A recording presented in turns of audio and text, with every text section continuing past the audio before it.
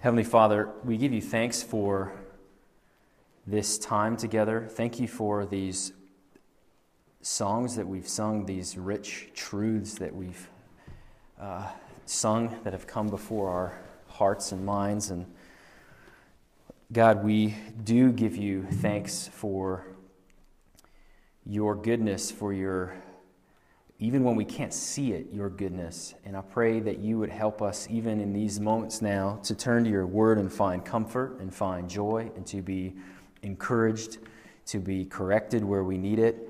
And I pray that this would be for your glory, Lord, that you would be honored in any repentance that takes place, that you would be honored in us placing our faith in you afresh, renewing our love for you in this moment, and declaring our trust in you and in your sovereign care and control. And I pray that you would help us as a church to together walk in this direction and to encourage one another. And I pray that we would be a church that pleases you and is faithful in every way that we possibly can, that we would be working towards that goal of being faithful to you in all things.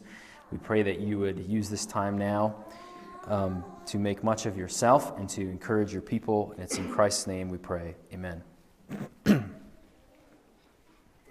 So imagine with me for a moment that you are flying a bomber. So just work with me on this, but picture this for a moment. Imagine you've been given the assignment of executing a bombing raid, but you have not been given the target. So you fly somehow, just imagine you know how to fly this thing. You get off the ground, but you have no idea now where you're going, but you're supposed to drop some bombs somewhere. Well, we would probably all agree that's a very bad thing and is a recipe for disaster all over the place, and it's going to be incredibly ineffective. Now imagine it's not just you, but there's 50 other planes up there with you, all tasked with the same thing, except imagine this time you think you know where the target, but the 49 other pilots, they think the target is something else. And you're supposed to be going supposedly on the same bombing run, and you're all scattered. You think your targets are different directions and different places. Well, again, it's a recipe for a very large disaster and for things to be incredibly ineffective. That's not how any military or Navy would ever draw up a bombing run of any kind. So clearly that would end disastrous, damage all over, and be unproductive. Likewise, in the church, if we don't know what our goals are, who we are, where we're supposed to be going, or what it is we are supposed to be doing, if we all have different ideas of what that's supposed to be or what that's supposed to look like, we're in danger of doing damage and certainly being unproductive. If we all think we should be off doing different things and we don't have a common sense of what we should be about, what the work or business or thing is that we should be after.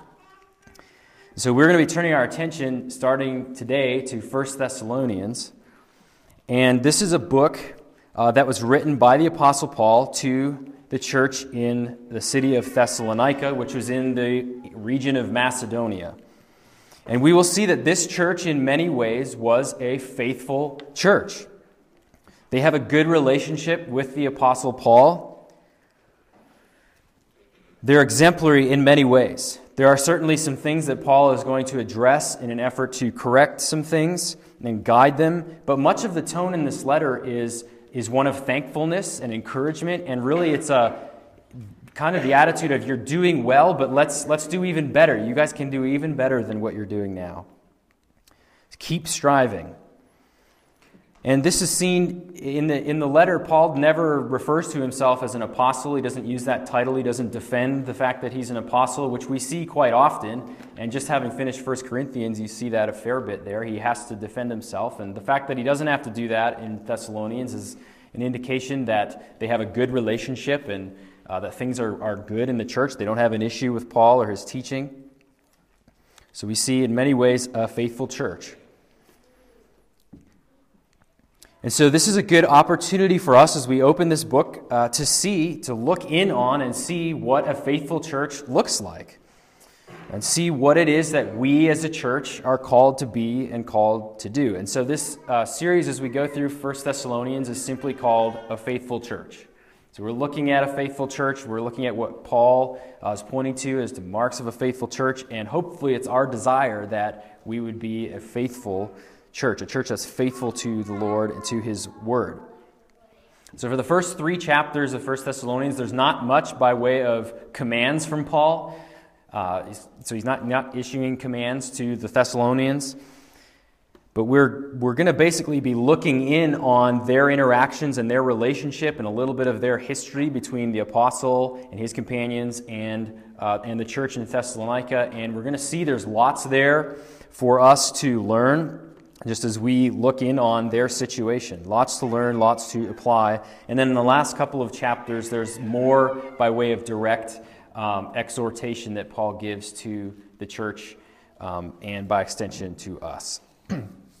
So, of course, in many ways, the entire Bible is about showing us how to be a faithful church, faithful Christians in a faithful church.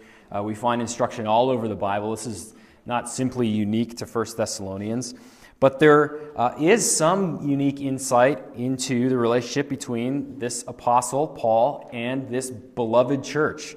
His love for them and their love for him is going to come out beautifully in this book and be an example for us.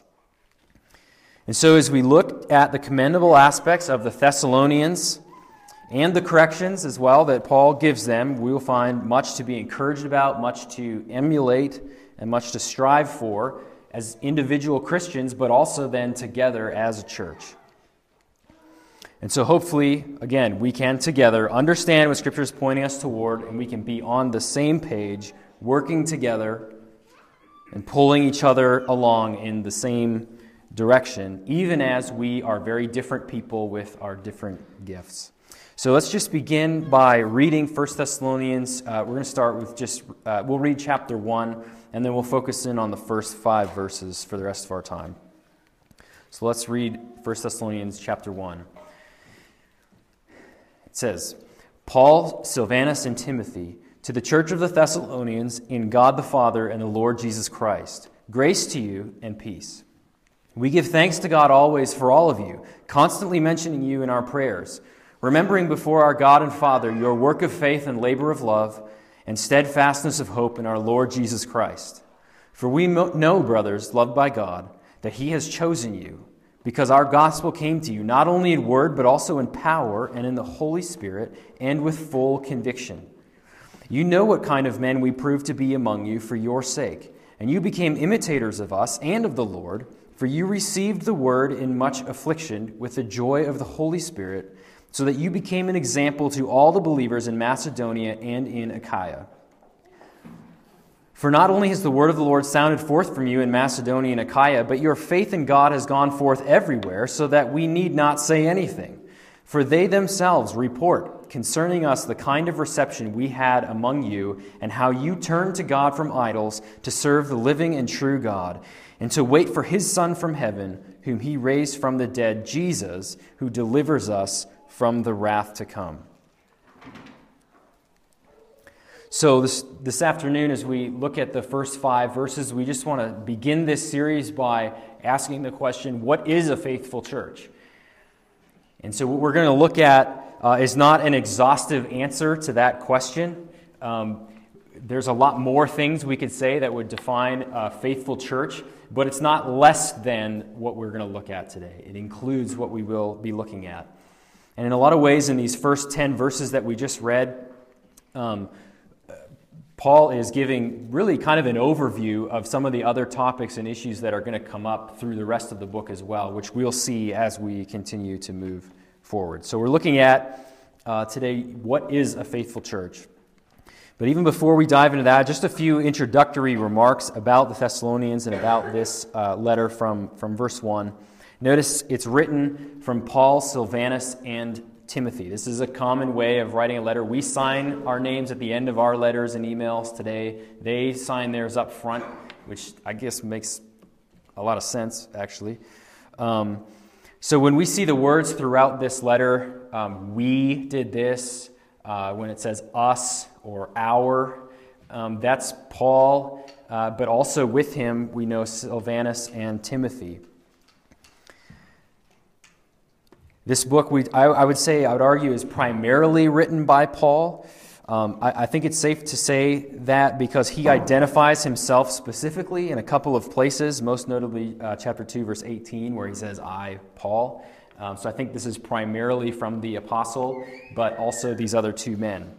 Silvanus is another way of saying Silas. And we know from Acts 17, which was read at the start of the service, that Silas was with Paul when they went through Thessalonica and preached the gospel. So Silas was there with Paul, preaching and teaching and helping him. So that's who Silas is. And Silas was with Paul on many of these occasions. He joined him on his missionary journeys when Paul and Barnabas split ways. Timothy was Paul's son in the faith. And we know he often functioned as Paul's right-hand man, so to speak. And in 1 Thessalonians, in chapter 3, verse 2, we see that at one point, when Paul was concerned about the Thessalonians and how they were, he sent Timothy to find out about them.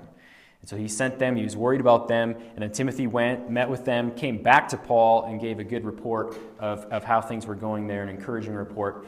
So we know that these three men, Paul, Silas, Timothy, they've all been involved in the church from the very beginning and have all been there teaching and being leaders, really, I guess, amongst the church, and have had a relationship from the very start with them. So that's who these men are that are behind this letter. Additionally, there's a good chance Timothy was the one who delivered this letter to the Thessalonians, in which case, if his name is written as part of the one sending it, then he would also have authority when he's there to interpret it. If there was any questions about what it meant, it's from him as well, and he can easily interpret it for them. So there's that as well. So this letter is to the church of the Thessalonians, it says, which is in God the Father and the Lord Jesus Christ. So again, this is the church that formed in Acts 17 as the result of the preaching of the gospel by Paul and his companions. And we will talk more about the context of Thessalonica and the culture around the city as the series progresses, as it becomes helpful to understanding what we're reading and studying. So we'll talk more about Thessalonica as we go. The word for church, it says to the church of the Thessalonians in God. This is a common Greek word in that day that meant assembly. And it was used in different ways, but it often referred to official civic assemblies. For example, it was used to refer to governing assemblies in some Greek cities. We even see this in Acts 19:39 in Ephesus. This court assembles. It's an assembly, and that's the same word for church that we see here. It was a common word, but in the New Testament, when it's used to describe Christian gatherings, it has particular meanings. It's used to refer either to all of the Christians in a city, the Christians that are gathered in a particular house for worship, particular meeting place, or in some cases to all believers worldwide. And so in order to distinguish this assembly, this church, from other assemblies out there in this day, he adds this: it's the church of the Thessalonians in God the Father and the Lord Jesus Christ. Now, he doesn't elaborate on that exactly here, but it's likely a reference to the fact that the church, again, not merely a civic or social gathering, but is in fact, he's talking about the church made up of people who've been brought out of the domain of darkness and have been brought into union with God and His Son, Jesus Christ. And we even sang about that eternal union in the last song there. So then from there, Paul gives his customary greeting, grace to you and peace. And I think this is more than just a mere well wish that they would feel nice inside, peace. It is really, I think, an expression of and reminder of the essence of the gospel. That grace The grace of God leads to peace with God. So it would be like saying, may the grace of God and peace with God be upon you. That's what his desire is for them. And that's the greeting.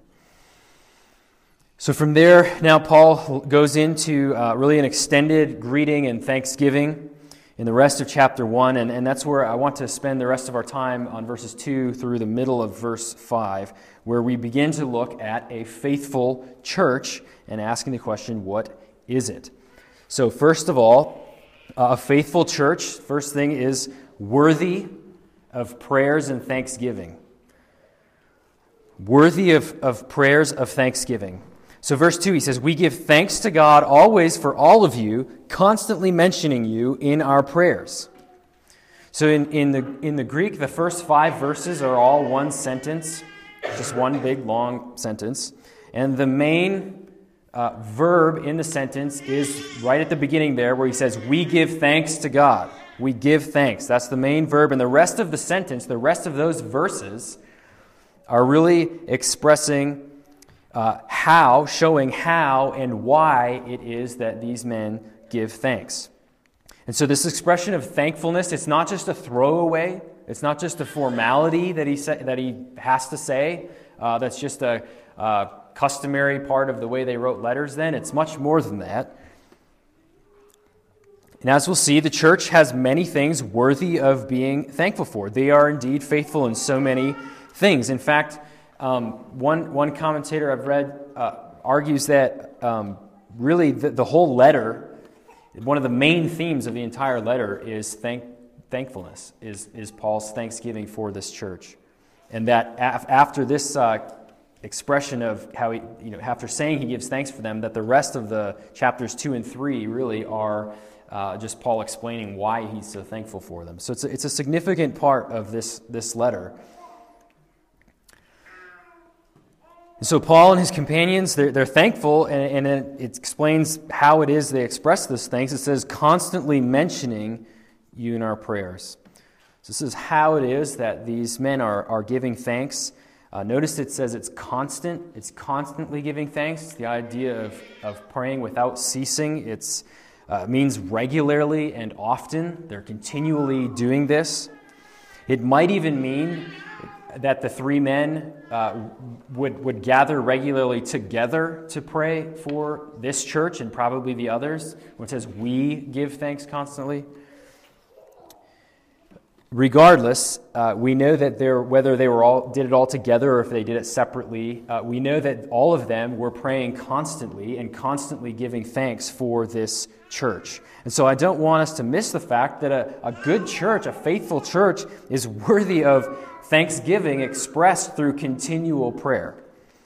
And I would add to this that it's not only a really good and perfect church that is worthy of giving God thanks for. This church is not perfect, as we will see. There are issues to be addressed.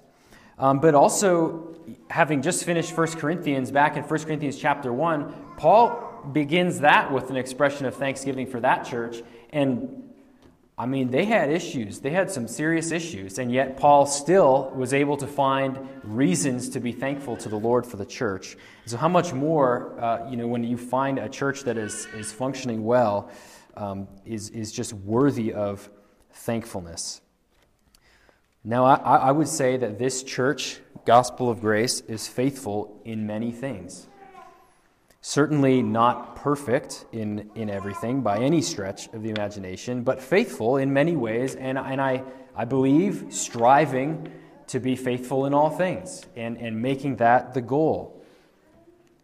And as one who's new here, it's easy for me to say that because I can't take any credit for that, so I can commend you and encourage you with that. As we were preparing to come here and talking with people back in Louisville about this place and about this church specifically, when I would explain this church to people regularly, they would just express their joy and their happiness for us and for me to be able to come and be part of this kind of a church and to be able to pastor in this type of a place because this is a good church, a faithful church, and it's worth being thankful for. And so, even just as I'd explain it to others and they would respond with such a joyful reaction on our behalf, I'd realize, yeah, they're right. This is good. It's a good place to be. This is exciting. And the reality is, there are many churches where the word's not taught consistently and where people don't even want the word taught consistently. They don't really want to know what it says. And this is just a sad reality. I'm not picking on anyone. It's just a fact. Lots of churches where the Bible's not the final authority for practices. It's whatever we've done in the past, or it could be any other number of things. And I've known people. I've known several different people who moved away to different cities, different towns, and found work there. And so they moved for a job. And then who struggled to find a church. They could not find a church that was faithful to the Word, or trying necessarily even to be faithful to the Word. And as a result of that, life was very difficult, despite good jobs, despite maybe even closeness to family. Life was very hard because spiritually they were not in fellowship. They were not having their souls fed by the Word at church or in fellowship with people who believed the same things as them. And so it could be very, very difficult. And so a good church, a faithful church, a church striving to be faithful, is worthy of thanking God for in prayer. And so I ask us, what are you thankful for? Does the church make your list? And it doesn't mean the church is perfect by any means, but does it make your list? What specific elements are you thankful for in the church? Maybe it's care that someone's shown to you. Perhaps it's the songs that get sung, whatever it might be. What are those things? It could be just the fellowship you have when you gather with people of like mind. Do you pray for your church? Do you pray for this church? How often? Do you express thanks to God in prayer for one another and for the work that He's doing in people around you? Or do you, when you pray for the church, just jump straight to the issues that you see and the problems, which are worthy of, please pray for those. But we should start, as Paul does here, with expression of thanksgiving to God for a faithful church.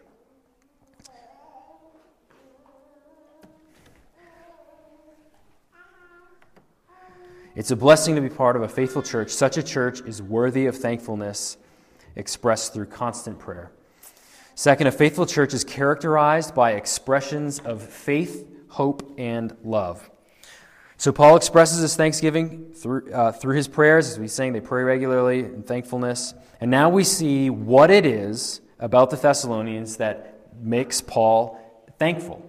He's going to list some of these things. So in verse 3 he says, "Remembering before our God and Father your work of faith, your labor of love, and steadfastness of hope in our Lord Jesus Christ." So we have work of faith, labor of love, and steadfastness of hope in Jesus. So I believe it best to understand these phrases as meaning the work that proceeds from faith, work that comes from faith, labor that proceeds from love, and steadfastness that proceeds from hope in Christ, that comes from hope in Christ. So let's look at these one at a time. Work of faith. These would be good deeds that are done as a result of having faith in Jesus Christ. So this would be, I think, what Paul expresses in Ephesians 2, 8-10, where 2, 8, and 9, often we know those as being great verses talking about how we are saved by grace alone, and saved by grace through faith. How this is a gift of God, is not a result of works, so that no one may boast. And then verse 10 goes on to say, "For we are His workmanship, created in Christ Jesus for good works, which God prepared beforehand that we should walk in them," in those good works. So work of faith would be the good deeds that the Thessalonians are doing that flows out of their faith in the Lord. Labor of love, again, I think this is labor or work that is driven by their love of God and their love of neighbor. So in chapter 4:9, we're told, Paul says, "Now concerning brotherly love," so he's still talking to Thessalonians, "concerning brotherly love, you have no need for anyone to write you, for you yourselves have been taught by God to love one another." And he goes on to say this is known. Their love is known around Macedonia and Achaia. And so this church is a church that we see they love God. This is known. They love one another as well. Paul commends them for this.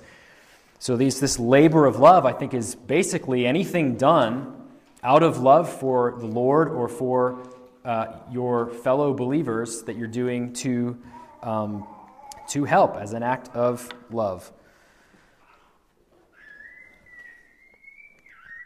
So I think it's whenever we might have opportunity to express this love.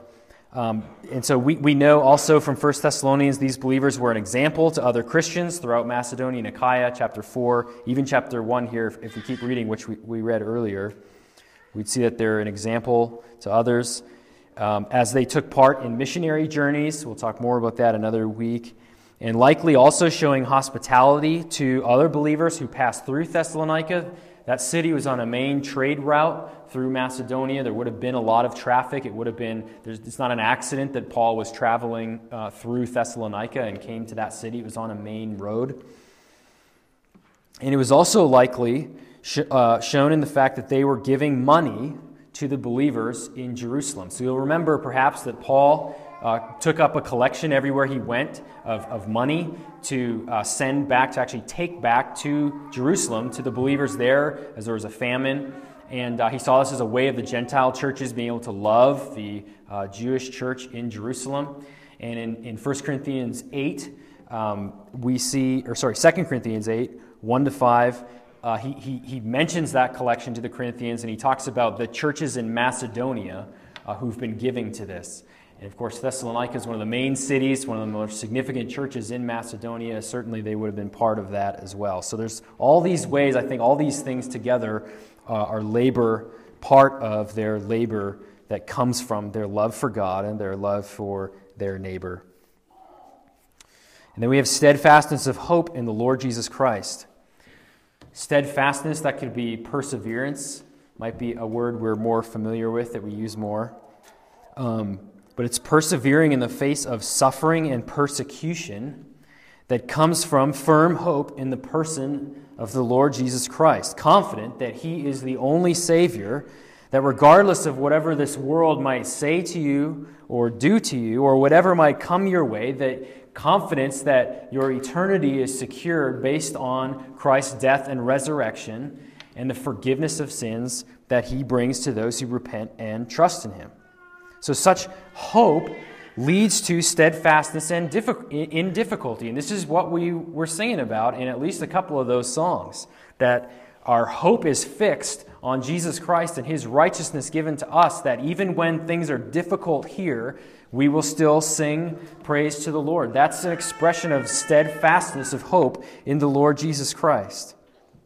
And such perseverance was highly treasured and highly valued in the early church, which was regularly under trial and persecution. In 1 Thessalonians, we're going to see that Paul was very concerned about the perseverance of the Thessalonian church. He was very concerned. We see into the end of chapter 2 and beginning of chapter 3, he was concerned that perhaps in his absence and after he left, which we read in Acts 17, they had to leave quickly because they were being persecuted. He was concerned that perhaps the church had become unfaithful and had denied the Lord, and even says he was concerned that perhaps their labor there had been in vain, meaning that they had dispersed and no longer are even trusting in the Lord. He was very concerned about their perseverance, and we also see his great relief in 3 verse 6 when Timothy comes back and gives him the good news that they've remained true to the Lord and they're steadfast in their hope of Jesus Christ. And he's clearly very relieved and very grateful to the Lord for this church that is remaining faithful through their steadfastness of hope in Jesus Christ. It's in many ways, this is opposite to what we see in a lot of Christianity today, where we're happy to see people walk in the door, and we like to have those numbers, but this is a concern not just that somebody would express an interest in Jesus or even that someone would simply make a profession of faith, but a desire to see them continue to the very end, and continue until the day they die or the Lord returns, remaining in their hope of Jesus Christ.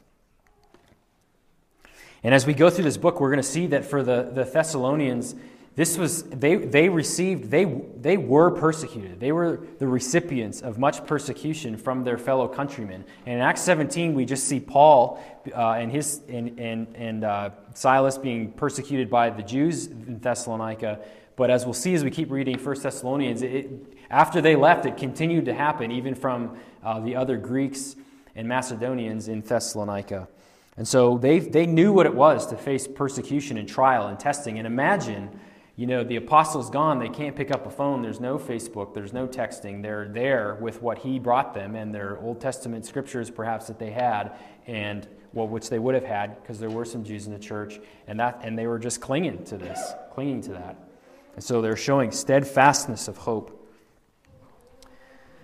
Faith, hope, and love, these three words are all brought up here, all mentioned here. They're good words. They're good Christian words. They can also become meaningless if we're not careful. And what we see here is that when faith, hope, and love are truly present, they result in actions. They result in certain outward displays.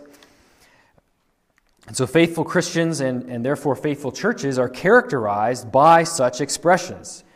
So this I think is similar to what James talks about when he says that faith without deeds is dead. Right? It means that true saving faith is not just something we say, it's something that actually results and produces works. And we see that even in Ephesians 2, 8-10, where we're saved by grace, not a result of works, but we also see that we're saved to then do good works that the Lord has prepared in advance for us to do. So faith in God leads to works of faith, done in faith, love of God, love of our neighbors, as a result of love of God, manifests itself in labors of love, wherever we can, loving others, loving the Lord, and hope in the Lord Jesus results in, among other things, staying steadfast through persecution and trial. And so it's not simply enough to say, oh, I have faith. James would say, show me that faith in the way your life is lived out by your deeds. I think if someone truly has hope in the Lord Jesus Christ, it will reveal itself in remaining steadfast as well in that hope. And of course, we still will falter, and we need to be reminded to stirring each other up to these good deeds, these works of faith, labor of love. We need to encourage each other, point each other through song, through encouragement, through exhortation, through Bible reading, text message, phone call, whatever it is you use, encouraging each other to lift our eyes to Christ and to be encouraged through difficulty and trial to keep our hope in steadfast love. These are means by which God accomplishes his purposes and means by which he preserves his people. And so I would encourage you, if you find yourself lacking good deeds, or if you find yourself even lacking a desire to do good deeds, if you find yourself lacking love for God, or love for your neighbor, or love for your church family, or if you're feeling ready to just give up on Christianity altogether because life's too hard or because the pressures of the world are too intense, you don't want to feel the scorn of people around you, then I would encourage you to examine yourself to see if you are, in fact, in the faith, to see if you have saving faith, as the Bible describes it, to see if you've ever had love for God and neighbor. And I would encourage you to examine what are you today placing your hope in? Do you have faith in Jesus Christ alone to forgive you? Do you have faith that he is the only Savior who can pay the sufficient penalty for your sins and give you a sufficient righteousness that when you die and stand before the Lord, you will be ushered into heaven, into the new heavens and new earth ultimately? Do you have faith in Christ for that? That on the day of judgment, his righteousness will be sufficient to cover you? And do you, therefore, if you possess that, love God as a result of this? Do you love your fellow believer, recognizing they too are those who trust in Christ alone for their salvation? Do you love your neighbors outside of these walls? Do you desire to see unsaved people come to faith in Christ?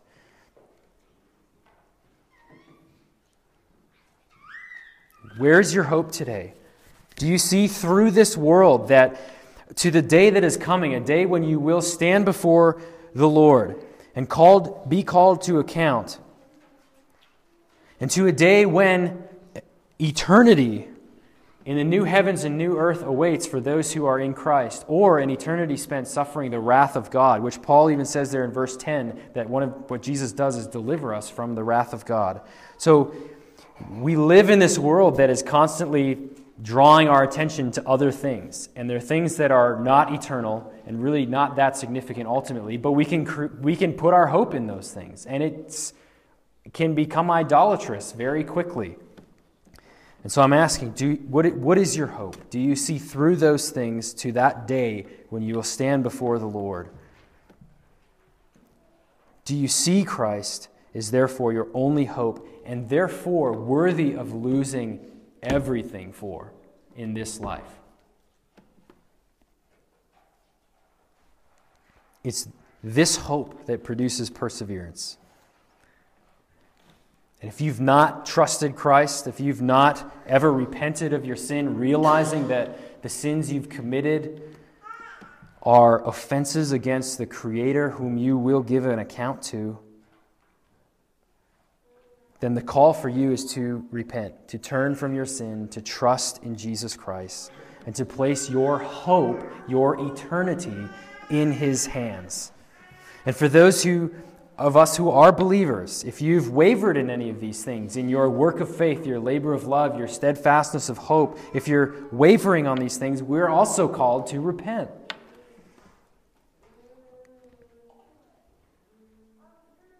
To repent, to resume fixing our eyes on Christ and laboring onward in love and in faith. So these are things that characterize a faithful church, and may we strive for these things today, and may we seek out our neighbors and find ways of loving one another. And so just a few practical ways that can be done. Writing a card, having coffee together, praying for them. Even letting someone know you're praying for them can be an incredible encouragement. Ask somebody what you might pray for them, and then make sure you do it. Reach out to friends or people you haven't seen in a while, perhaps who've come to this church, whether it's once or regularly or whatever. Reach out to them. Ask how they're doing. Encourage each other towards hope in Christ. Remind one another. We must remind each other. If you see a brother who is in sin, approach that person gently, respectfully, lovingly, assuming the best of them, helping one another. We need one another to head in the same direction, to remain steadfast in our hope of Jesus Christ. So I know all these things happen here, but we're called to do this more and more. So renew your commitment to that and find ways of demonstrating love for one another and doing these works of faith. Thirdly, a faithful church is chosen by God and bears His marks. A faithful church is chosen by God and bears His marks. Verse 4, "For we know, brothers, loved by God, that He has chosen you." There's a lot in this statement here. First, even the word brothers, the fact that Paul would use this word brothers, gives insight to how early Christians viewed their relationship to one another and how they viewed themselves as a church. It very much is a family. That's a big part of how they viewed themselves as a family. That's why this word brothers. And you might notice your Bible might have a footnote that says it could be brothers and sisters. And so it's kind of like the way the word man or mankind can be used to discuss the human race, which includes males and females. Similar in this case with this word. So it's not that he's just addressing the men, he's addressing all of the church, men and women.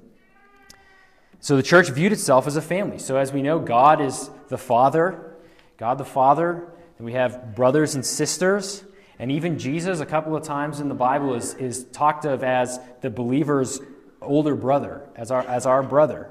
That's how even Christ himself is referred to. Romans 8:29, Hebrews 2:11 are two places where that's the case. So this is the family of God. Also notice this family of God is loved by God.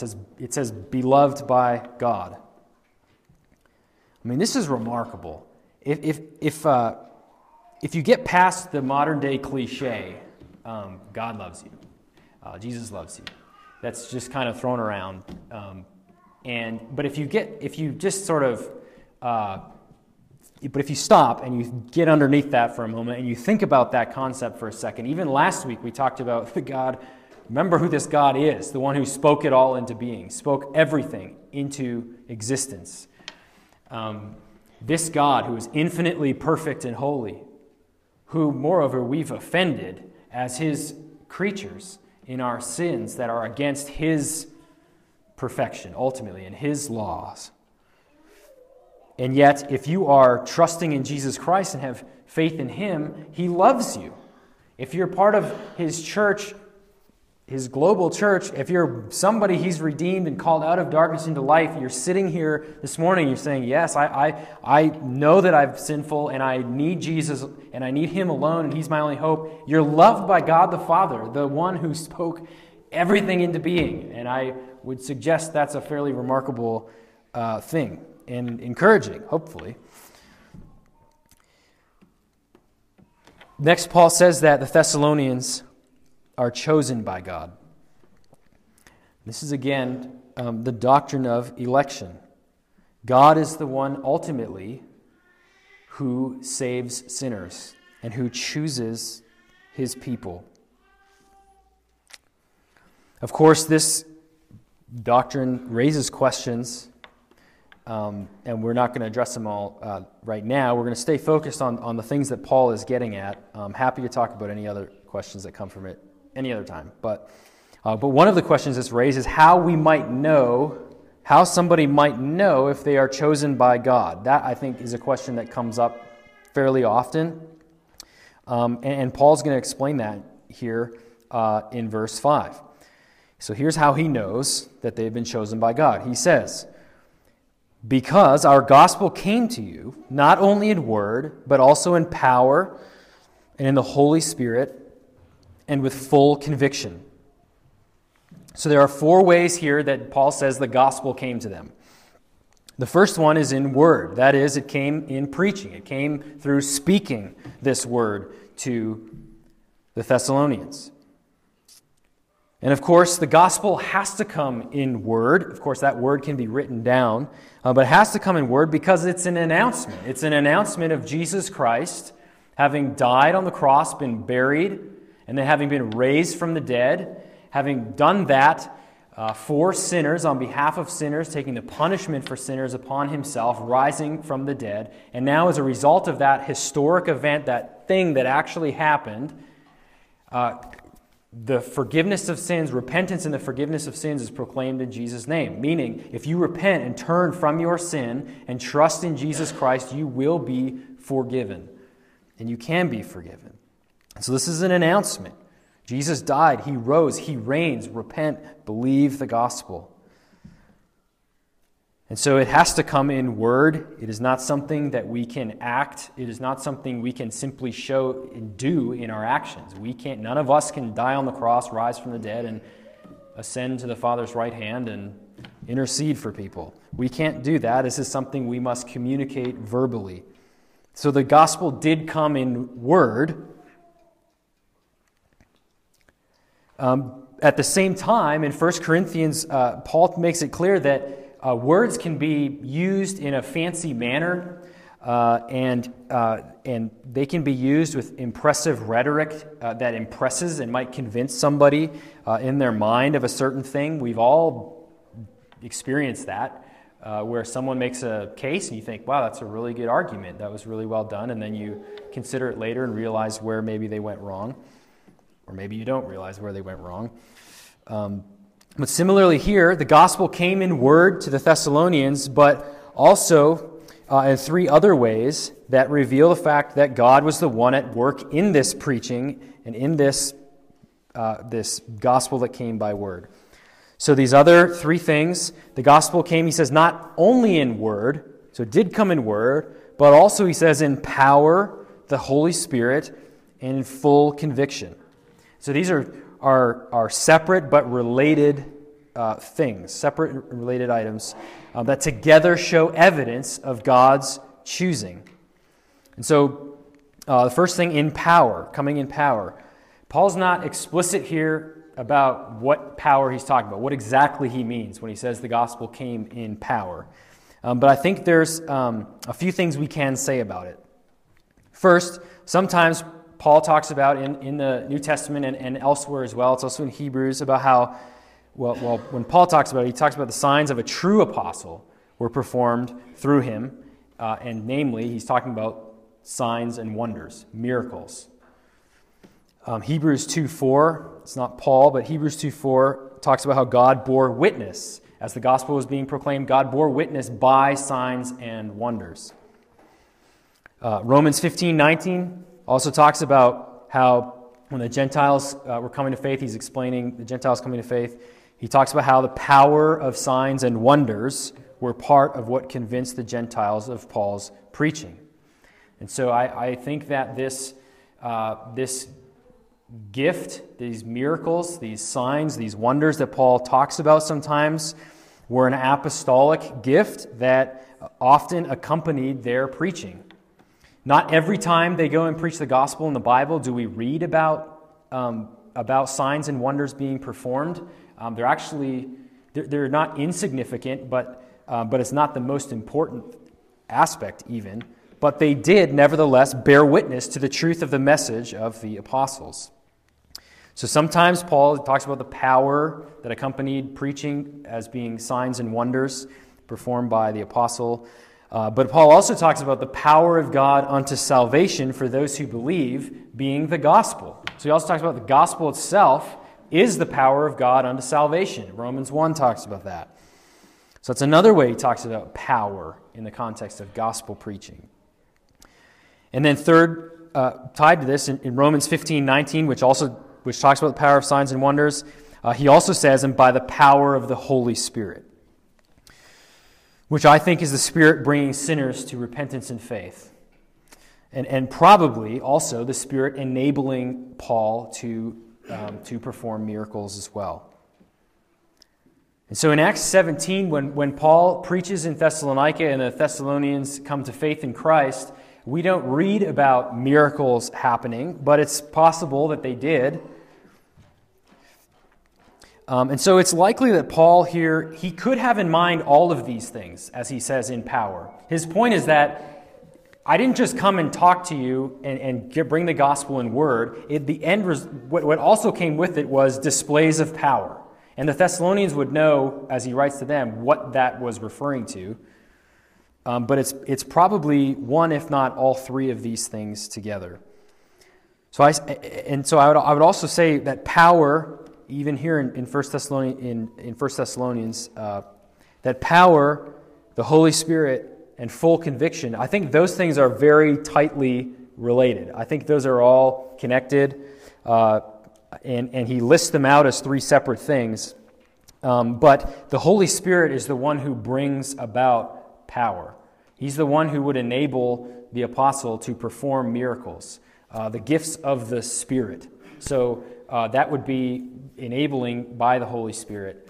The Holy Spirit would be the one to open the eyes of dead sinners, to help them see the truth of the gospel message that's being proclaimed. And so the last thing Paul mentions here is full conviction. So that would also be the work of the Spirit in bringing about full conviction in the hearers of the gospel.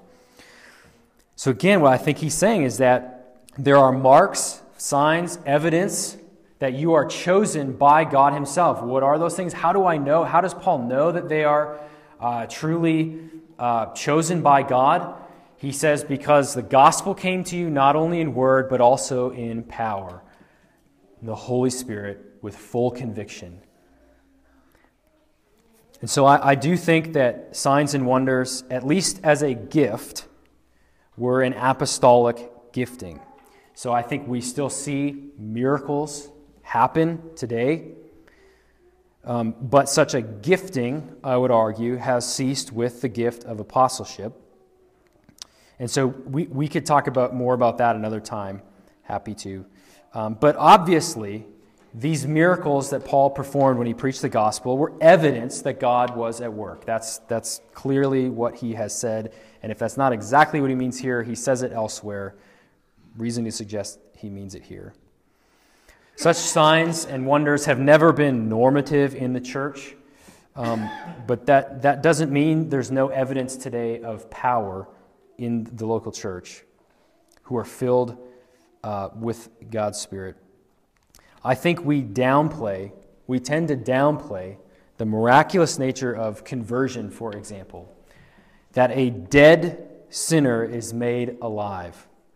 That someone who despises God, who would despise His laws, who would despise that there is a being out there that would tell me what to do or what is right and wrong, someone with such anger towards God, such rebellion against Him, would at one time reverse that course and lay themselves down, repent of their sin, and place faith in Jesus Christ. And many of us were those people.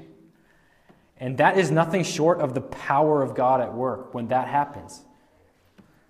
When there is repentance like that, that is the power of God on display, the power of Holy Spirit. When that person becomes fully convinced that their only hope is Jesus Christ, that's power. That's evidence that God is amongst such a people, that such people are chosen by the Lord. That there would be full conviction of the gospel amongst people who live in a culture where almost everything pulls us away from that says that's garbage, that's not true, that could never be true, that celebrates all the sins, or seemingly all the sins that God calls detestable are celebrated in culture around us, and yet people come out of that convinced, at risk of harm to themselves, at risk of loss of job, in order to say, the Scriptures are true, the gospel is true, I stand there. That's the power of God at work. That people who suffer tremendously, physically, emotionally, however else one might suffer, would still at the end of the day say, no, though some might tell me to curse God and die, as Job's wife told him, I will still bless the name of the Lord. That's the power of God at work. That's not something that's just secondary. And that's part of the shame of those that try to trumpet the necessity of signs and wonders, is it completely downplays where God truly is miraculously at work in people. I think we downplay the miraculousness of a man or woman who dies to themselves enough to go and serve another person joyfully at their own expense. That's miraculous. I think we downplay or might not realize perhaps the power of God that's on display when someone gives money sacrificially and cheerfully. When someone sits down and takes their budget and carves out a place for giving to the local church, to missions, to advancing the gospel in other places, and carefully works that into their budget in order to have enough to make sure they give and still have enough to live, and it's tight, but they do it because they want people to know the gospel. That is evidence of a repentant heart, of faith in God, that they've been chosen by God. I mean, money that people earn, that's not something that people want to sacrificially give away normally. God's power further on display when people walk in victory over lifelong sins, putting off old ways, putting on new ways, no longer being quick to anger, but being patient with one another, no longer being drunk with wine, but filled with the Spirit, no longer being lustful over women, but viewing them as fellow image bearers who are either sisters in Christ or women who need to hear the gospel, in need of salvation. These things are displays of the Spirit's power and give evidence of one's election, being chosen by God And this choosing is rooted in God's love. He says there, he calls them beloved by God.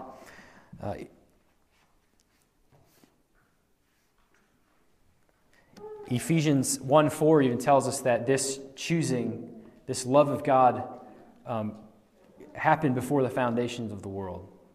So before that God who spoke it all into being even did that, it says that he loved his people.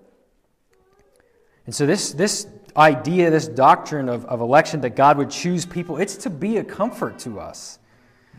If you believe the gospel, and there's the fruit of that in your life, even imperfectly, but the fruit is there. Find joy and humility in knowing that God first loved you and determined to save you and keep you and bring you home. We sang about that as well.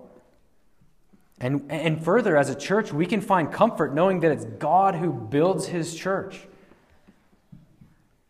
That he has people out there that he has chosen to save. So as we go out with the gospel, we can have confidence that yes, some will despise us, but others will believe.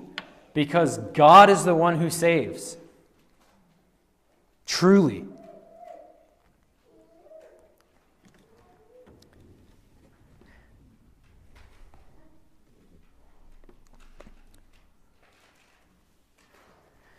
If you wrestle with knowing whether God chose you, just 2 quick questions to ask yourself. 3, maybe 3. Do you believe the gospel? Second question, does your life bear fruit? You might say, yes, I believe the gospel. Yes, I think my life bears fruit, but it's a struggle. I'm not entirely sure. Then I would ask you the third question, when you struggle, what is your hope? When you know you've blown it again, where do you turn? What is your hope in that moment? And if it is that Jesus is your only hope for forgiveness and salvation, if you know that I need him above all else, then that sounds like a believer to me. Many people hate the doctrine of election. They despise it because it can cause struggle. I mean, let's be honest, with whether or not we're a believer or not. When we sin, we can ask ourselves, would a believer really do this? And what does that mean for my election? We can ask these questions. But this is not a reason to throw away a doctrine that's clearly laid out in Scripture. We must then wrestle through these things and keep wrestling and to ask for help and to get on our knees in prayer and to work through it and to be repenting of our sin and keep looking to Jesus Christ. And know that if you do struggle with that, you're not alone. I don't know that I've ever met a Christian who has not struggled with that, who's not been in a situation where they've done something again and they just think, I don't even know. I don't even know if I could possibly be saved. This is so, I've done this again. I've not talked with somebody that has never experienced that. It happens. But again, I would just ask you, where do you go in that moment? And I would encourage you back on your knees to confess that sin and trust in Christ again. Reach out for help. Be praying for victory. And people here in your church would want to help you and walk with you through those things. We ought to. Labor of love. We are in need of knowing what we ought to look like and be like as a church. A faithful church is worthy of giving God thanks. It's characterized by expressions of faith, hope, and love. And a faithful church is chosen by God and bears his marks, namely power, the Holy Spirit, and full conviction. Let's pray.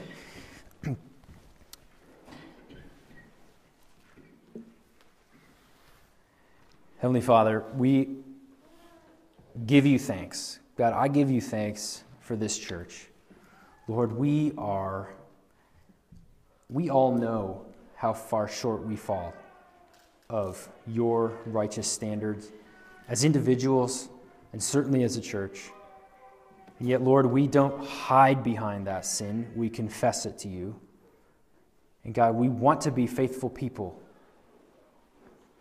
People who evidence faith, who labor out of our love for you and love for our fellow believers and our concern and love for the lost. Forgive us where we've fallen short in these things. Forgive us where we've become selfish or idolatrous and caring about other things more than you and your work and one another.